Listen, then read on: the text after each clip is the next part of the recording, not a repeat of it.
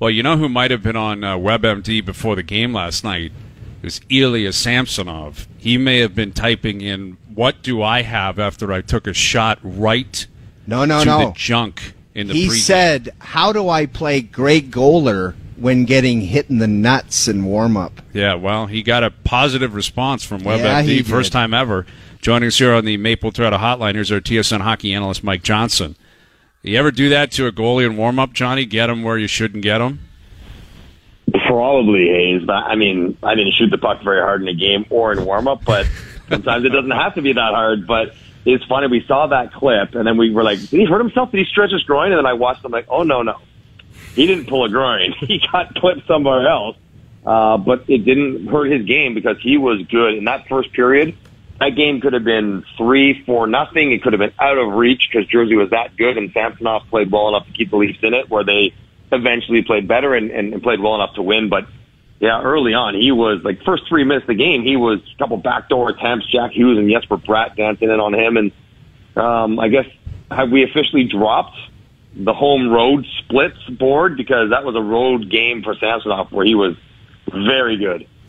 I don't know if you've ever experienced anything quite as terrifying as this when you're an 18-year-old and you're at your first training camp. Johnny, maybe O as well, Hazy back in Barrie, but Manny Legacy was at Vancouver's camp on a PTO, and I rang one off his clavicle in warm-up, and I was really, really scared. It brought me back to that moment last night when you're hurting your goalie, but it's a little different when it's like Manny Legacy. That guy was a legend. Like, did you have any moments like that where you're like, oh, man, that's an older guy. That is not good for me right now? Yeah, I mean, again, probably not me, but I'll never forget this one. We were playing for the Maple Leafs. We had Glenn Healy with our backup. And Heels used to wear that. He might have been the last guy with Dominator to wear the helmet, not the mask. And so it was Chris King, who was a tried and true veteran, but didn't score a lot of goals. And we're doing like just the semicircle arc shooting after practice. And Kinger walks in and tries to go upstairs, and he pegs him square in the forehead, and Heels explodes. Like, he's bleeding everywhere. And so in a fit of frustration, he whips his stick into the stand.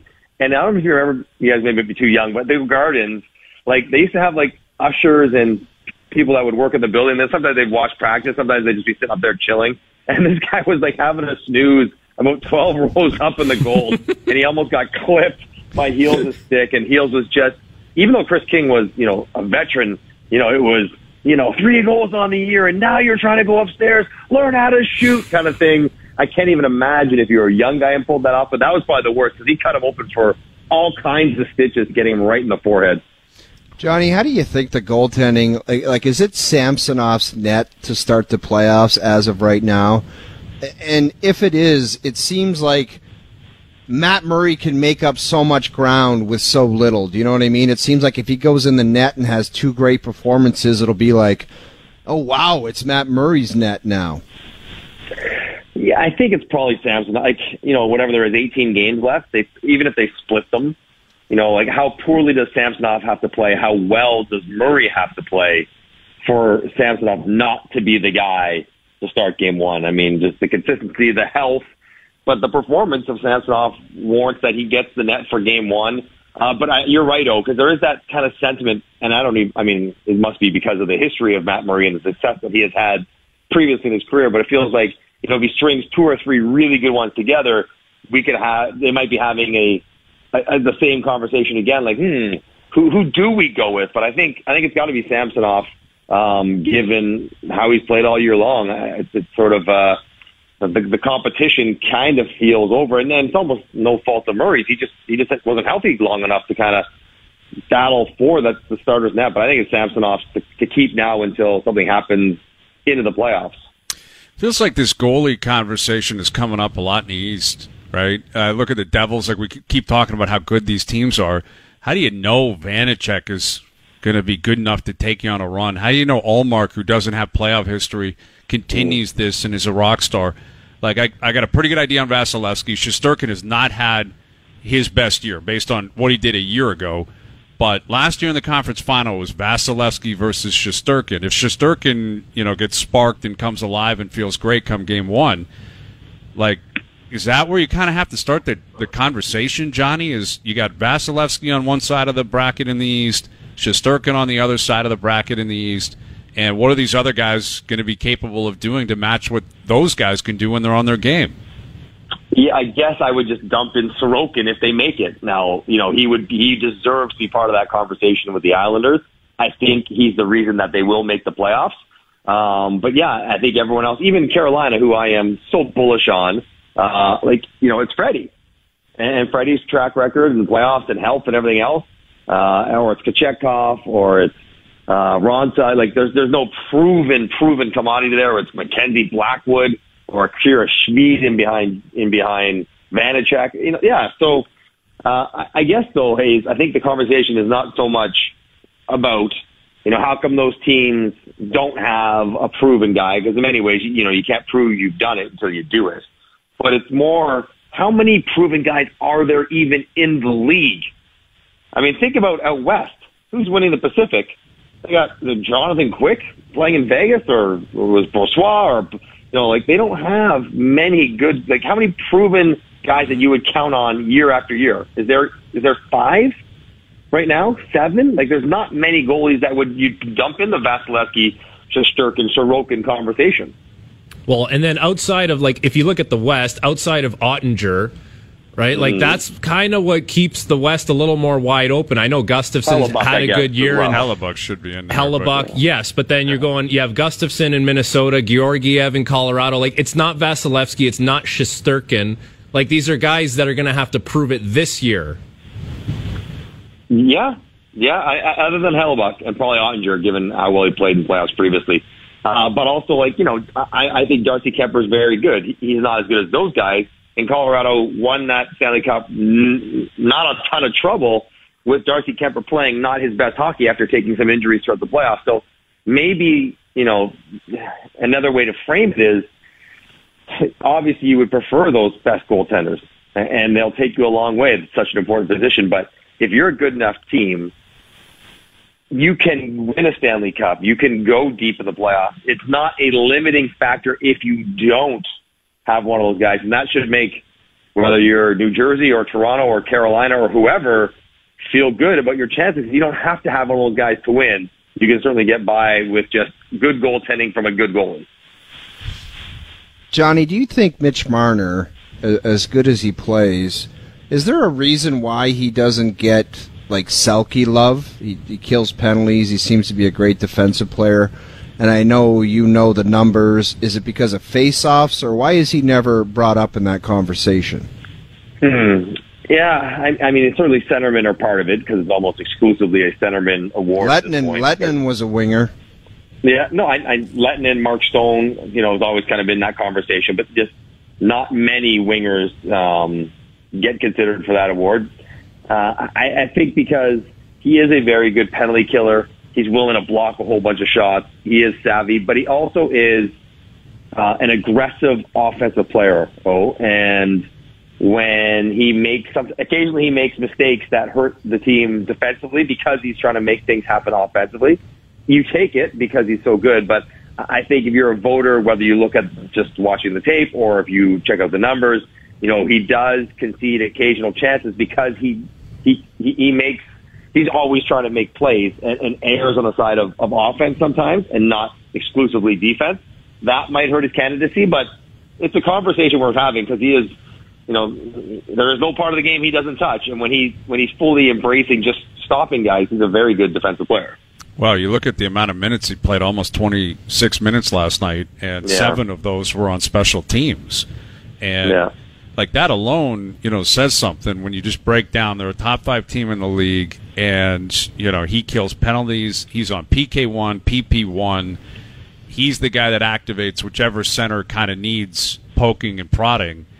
Mm-hmm. In terms of just pure value, it's not something people in Toronto are unaware of, but, man, what a season he's having. I mean, the guy, he's been spectacular. I thought he was great again last night. Yeah, he's so good. I mean, he was he not first team all league last year? The last 2 years, I believe. He's the best right winger in the league. So, and I think this year is probably his best year of his career. Yeah, which is saying something. I don't know where that ranks him. I'd have to go through the list. Like, I don't know where you rank. We did the TSN top 50. We did the TSN top 25 mid-season rankings. I don't know where he would go right now if you ranked all the players in the league, but he would have to be one of the highest wingers in the entire NHL. I don't know how you value wingers, centermen, defense, whatever, but as far as wingers go, just off the top of our heads, what do we got this year? Pasta, in Kaprizov, Matthew Tkachuk. Would that be it? Something like that. So he's playing with the very best in the world, and when you watch him every night for Toronto, you can appreciate how important he is for all the reasons you mentioned. Like, they're just Sheldon Keefe uses them so much in so many different areas, and it's not like he's just sort of cashing in on Austin's excellence. Austin's amazing, but he's not 60 goals amazing. He's wherever he's got 20, 28, 29, 30 goals, whatever it is. He's not just picking up assists like that. He's driving it a lot on his own for everyone, not just Austin Matthews. So I don't know what you're going to say. Like, he's having an amazing year, better than his previous ones where he was considered the best in the league at his position. Johnny, when defensemen come to Toronto, it is a weird phenomena. Weird things can happen on the positive or the negative. I mean, it's a 30 for 30 documentary on D-men coming here. I really like Jake McCabe. The sample size isn't large, but he just seems to be calm back there. He's got bite, and he's a smooth skating guy. And he's never been a guy that I've had on my radar as like, man, because everybody's got their guys that they watch and they're like, damn, that guy's a good player. And he's never really been on my radar, but I like what he's brought to the table thus far. Not really on mine either, though. I don't know if it's Buffalo or in Chicago, like teams that weren't particularly great. I know he was a very good junior player, the World Junior Tournament, whatever it was, 10, 12 years ago when he played in it. But I think he's kind of come as advertised. And one of the real phenomenons, I think, not just in Toronto, but in a lot of teams, is that if you're a high-profile player, whether you're brought in as an unrestricted free agent or in a major trade, the tendency is to want to try to show everyone right away how good you are.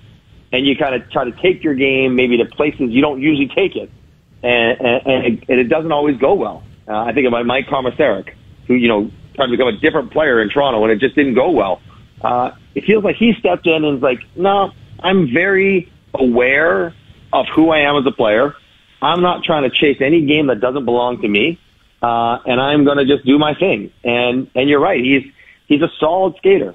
He's a solid player. Like he's kind of like plays with a little heft to his battles. He moves the puck up the ice relatively efficiently. Doesn't really concede a whole bunch around the net. Doesn't look like he's been too vulnerable off the rush. He's a little bit like an offensive lineman. Maybe sometimes the less you talk about him, the better he's playing.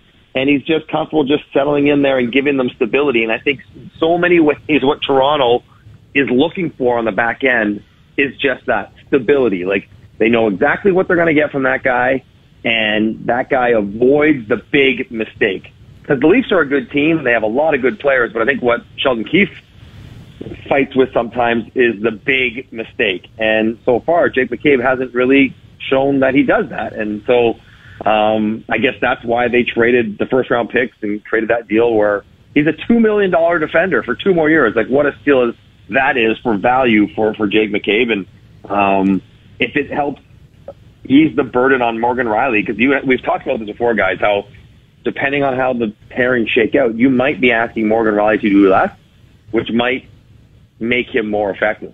Johnny, why do they want Luke Schenn? Why do they want Luke Schenn to play with Morgan Rielly in the top pairing? He's not a top pairing guy, and why do they want to force that? Or are they trying to force that, or what are their intentions?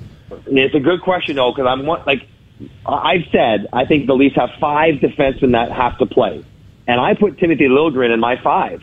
And yet it appears, by the scratching and everything else, like he might not necessarily be as high up the pecking order as I have him for Sheldon Keefe. Like Luke Schenn and Hall and Liljegren are maybe all clumped into together. Like, why they want Luke Schenn to play with Morgan Rielly? I guess if I'm answering that, I disagree with it. I'm with you, I don't think Luke Schenn can play first pair minutes. I don't think he can play him against first pair matchups. He's good at what he does in moderation. No kidding. But why they want him to? Like, I think because if you looked at Luke Schenn when he played with Quinn Hughes, his numbers were very strong. But I think that's more a function of Quinn Hughes being really very good. The bottom line, Johnny, is that he hasn't been doing it. So why are you trying to create something? And what you're doing ultimately is setting it up for failure. And it's happened time and time again with the organization. Mike Komisarek is a great example. He signed the contract. He was a steady Eddie, played with Markov, and took people's heads off in the corner. And then they tried to make him a power play guy when he got here. It was insane. That always happens. Anytime a team picks up a player, it's like, this is the shiny new toy, and we got to try him out in all these different situations and see if we can bring out the best of it. And it always happens. It might have been they were in Vancouver, his family was there, and they wanted to just play him with Morgan Rielly, Vancouver guys, whatever. But maybe it's not a long-term thing, but I just hope it isn't, because it wouldn't make sense. Well, and think about this. At some point, don't you want to see Jake McCabe? And I know him and TJ Brody look pretty good together. Wouldn't you want to see him play a little bit with Morgan Rielly just to see what that looks like? And then, like, Johnny, I thought it was a really astute point by you last night when you talked about the Justin Hall pass on the bunting goal. Not a lot of forwards would point that out, so kudos to you. But when you're down to those decisions, we never see it, you donkey. when you're down to those decisions as far as personnel and who's going to be playing with who, like, I think there's way more up in the air. There's 4 guys that are going to play no matter what. But after that, like, how you kind of piece everyone together, that's going to be a big work in progress. It's a fascinating conversation. There's no doubt Toronto's a progressive team management philosophy. And Sheldon Keefe is probably a more progressive coach than most, but he has a little old school in him. Like, you don't have to go back to Komisarek. Look at Lyubushkin. Last year, because they wanted a guy who, like Luke Shen, right? They wanted a guy who would hit and play heavy. And Lyubushkin played too much in the playoffs. You know what I mean? Like, you have to, like, there's a role for those players, but I think if you try to use them a ton, if you try to play them first pair of minutes, you're setting yourself up for failure. Even if they don't cost you, they're not helping you to the same degree that a different kind of player in that role could help you. It's fascinating. I understand coaches like to kind of go a risk averse. So, like, maybe Luke Shen feels safer than Timothy Liljegren. But I think over the course, even a 7-game series, like, it's probably not a percentage play to play him more than Timothy Liljegren. I don't know if that's how it goes, but that's how I feel about it. We'll see. I don't think anything's quite decided. Maybe it's injury related. Oh, maybe it is the soft landing spot in Vancouver with Morgan Rielly from Vancouver. We'll see when Luke Shen get back here. But I would be curious, if not concerned, if I'm a Leaf fan. Like, you don't want to play people just because they're new more than they should be playing. And maybe Luke Shen falls in that category. Yeah, I think that's likely going to be recognized down the stretch. Like, you're not going to play him 22, 23 minutes based on... But Lyubushkin, they did that kind of last year, right? Yeah, I suppose, but I think that was more they didn't trust Liljegren, they didn't trust Sandin. Yeah, true. I think the young guys they didn't trust. So they didn't trust Hall yet either. They sat him the first 2 games of that series last year. Exactly, and I mean, that's the nature of a top 4 and a bottom pairing. As you guys know, you get to the playoffs, your bottom pairing, it may play single digits some games. Like, it may play 9 minutes. It may play 11 or 12. Yeah. Better be a good 9, Hazy B. Absolutely. It's got to be. I mean, you look at it last year, it was Jack Johnson, Eric Johnson, and they didn't play a lot. But they tried to get out in the right situations. They were big veterans. They tried to play safe. They got off the ice. That was effectively what happened with Colorado. It's what's happened with the third pairing in Tampa, really, for 3 years. And I assume that will likely happen here. The question is, how do they shake out the top 4 here? Because, as you mentioned, Johnny, 4 guys are playing. Rielly, Brody, McCabe, Giordano are playing. But are those your top 4? No. No. So how does it work then? Well, they need one other guy, and that's what we've been talking about, right? Like, if you're assuming Brody's on the left, I know Frankie wants Jake McCabe to go on the right, or maybe with Brody on the right. Like, I want to take a peek at it.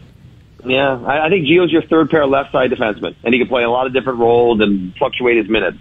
I think you need one more guy you can trust, and I think they have 3 guys that shoot right, Liljegren, Hall, Shen, that they are hoping will fill that void more than adequately, but well. I think it's Liljegren. I think he deserves it. I think he's played well enough. I think the numbers back it up. I think it's him. I think he's the best of those options. I don't know if the coaches agree. Yeah. I would agree with you that I trust Liljegren over, in terms of a guy, if you told me one of these three guys has to play 20 minutes in the playoffs, Liljegren, Hall, or Schenn, I would take Liljegren. How much? Like, how much of a margin would you say you trust Liljegren over the other guys? Because for me, Liljegren's had a great year, but it still seems like he can munch minutes more than Luke Schenn. It's for 30% sure. over Hall, and it's 12% over Schenn. It's not a ton. I go the other way. It's probably 12% over Hall, 30% over Schenn. You know, if I had to rank them as far as who could take that role specifically, that second pair role, I give Liljegren, then I give Hall, then I give Schenn. Yeah, I would go the same order, and I think it gets back to what we just talked about with Schenn. Like, Schenn he's a 6 or 7, and he's definitively a third pairing guy. Definitively. And that's okay. That's fine. There's nothing wrong. You need 6 guys. You need them to play. It doesn't mean he's not going to kill penalties. And if someone gets injured, his minutes aren't going to go up. And if he's playing well and comfortable, find him another shift. Find him a couple of shifts each period. There's nothing wrong with that. But there are capabilities, that are lacking there in terms of him moving up the lineup. 10 years ago was different in his career. It's not where it is now. You look at Tampa, what they did last couple years, it was a ton of McDonough, Hedman, Ruda, Chernak. Chernak and Sergachev. Those guys, those other guys, Sergachev, it's like, if you're a depth guy, you're going out there to not get scored on, not do anything stupid, and not get cycled around in the corners. And get off you got to the go ice. out, and then get off the ice and let the big boys go out. And Hazy B, that's exactly what we're talking about, Johnny. We've got a new segment coming up. It's not WebMD, it's called Web Hazy B. So you could bring up the defense scenario and say, I got a sports team, I got defensemen, and I just took a look today and I'm confused and I want to know what to do. Web Hazy B. Here's my first online Web Hazy B call-in for you. Careful. Okay. Careful. Tell us. I'm in Montreal, just chilling, and I'm just flipping around, and I see multiple sports movies on the clicker. Web Hazy B, I need to know, where do I go? Hoosiers, Secretariat, or Moneyball? I was in a toss-up. I wanted to watch them all. I'm a sucker for them all. I did not know where to go. I need help from a doctor. This is an easy answer. This is where you go to the doctor. We all have one answer. Go ahead, Hazy B. I might surprise you. It's Moneyball. I'm going to say that's the correct answer. Moneyball is the correct answer because it's modern, right? Secretariat, it's about a horse. You can't have a lead character be a horse. Like, come on. And I understand there's more to it. It's about the triumph of human spirit embodied in a horse. Isn't it Tobey Maguire, too? I think anything with Tobey Maguire is off Web Hazy B. All right? It's banned. It's a search word that isn't allowed. So that's out. Hoosiers is fine, but I don't, sorry, it's too dated. I'm not Chipwood. Are you kidding me? Yeah, it's not. It just doesn't resonate with me. Okay. But Moneyball, you got Jonah Hill, who's great in that. You got Brad Pitt, who's great in it. You're a numbers guy, That's Johnny. The thing. Johnny's I'm asking for more details guy. on you. And do the math. Exactly. It's perfect. It's Moneyball all day long. What does he do? He gets on base. And Hazy B, what does he do? Gives you the answers. That's right. Frankie, do you have a chime? I am Moneyball 100% because my guy Johnny is an analytics guy. And he was very astute last night on the broadcast, pointing out that Lidstrom-esque pass from Justin Hall. My selection is sharp. Click the TV off and fire up your lawnmower engine on your shoes. Go to St. Catherine Street and pin the gas pedal down to the floor. Yes, that is a very good option as well. A very good option as well in Montreal. All right, Johnny. You figure out where you want to take that, God buddy. bless for That's saying advice that. for both sides, and you let us know where that goes. Maybe in a group chat. Thank you, Johnny. Say hi to Vic Lowe too. He's a captain. He's a doctor. He's everything. There it Web is. Hazy B. Yep. Many hats. Thank you, Johnny. All right, boys. Mike Johnson, our TSN hockey analyst, joining us here on the Maple Toyota Hotline. Build your next dream Toyota at Maple Toyota and check out Maple Toyota's pre-owned inventory arriving daily. It's time to Toyota. Visit mapletoyota.com. I haven't been down St. Catherine, St. Laurent in a long time, man. A long time, Montreal. COVID You know Johnny's Couldn't get bringing there. the A outfit out tonight for dinner, and whatever post Wednesday in dinner Montreal is on Yep. the itinerary. Absolutely, man. You Wednesday, like a Montreal, big night in Montreal. There's not. I don't think it can be matched anywhere in the It's like country. every night's a big night in Montreal. Yeah, It but like a is. Thursday, It Friday, really Saturday in is. particular. You get into the spring. You get F1 weekend in Montreal. Woo! Mm-hmm. Man, can it party? It is a great town. We got to get there. Got to get on the road. Webb Hazy B. How do we get to Montreal? I'll tell you how. We'll figure that out. Role play level of concern. We're putting a lot of Another different hats great on bit. today. Another great bit. Another great bit coming up. Overdrive continues. TSN 1050 and on TSN 4.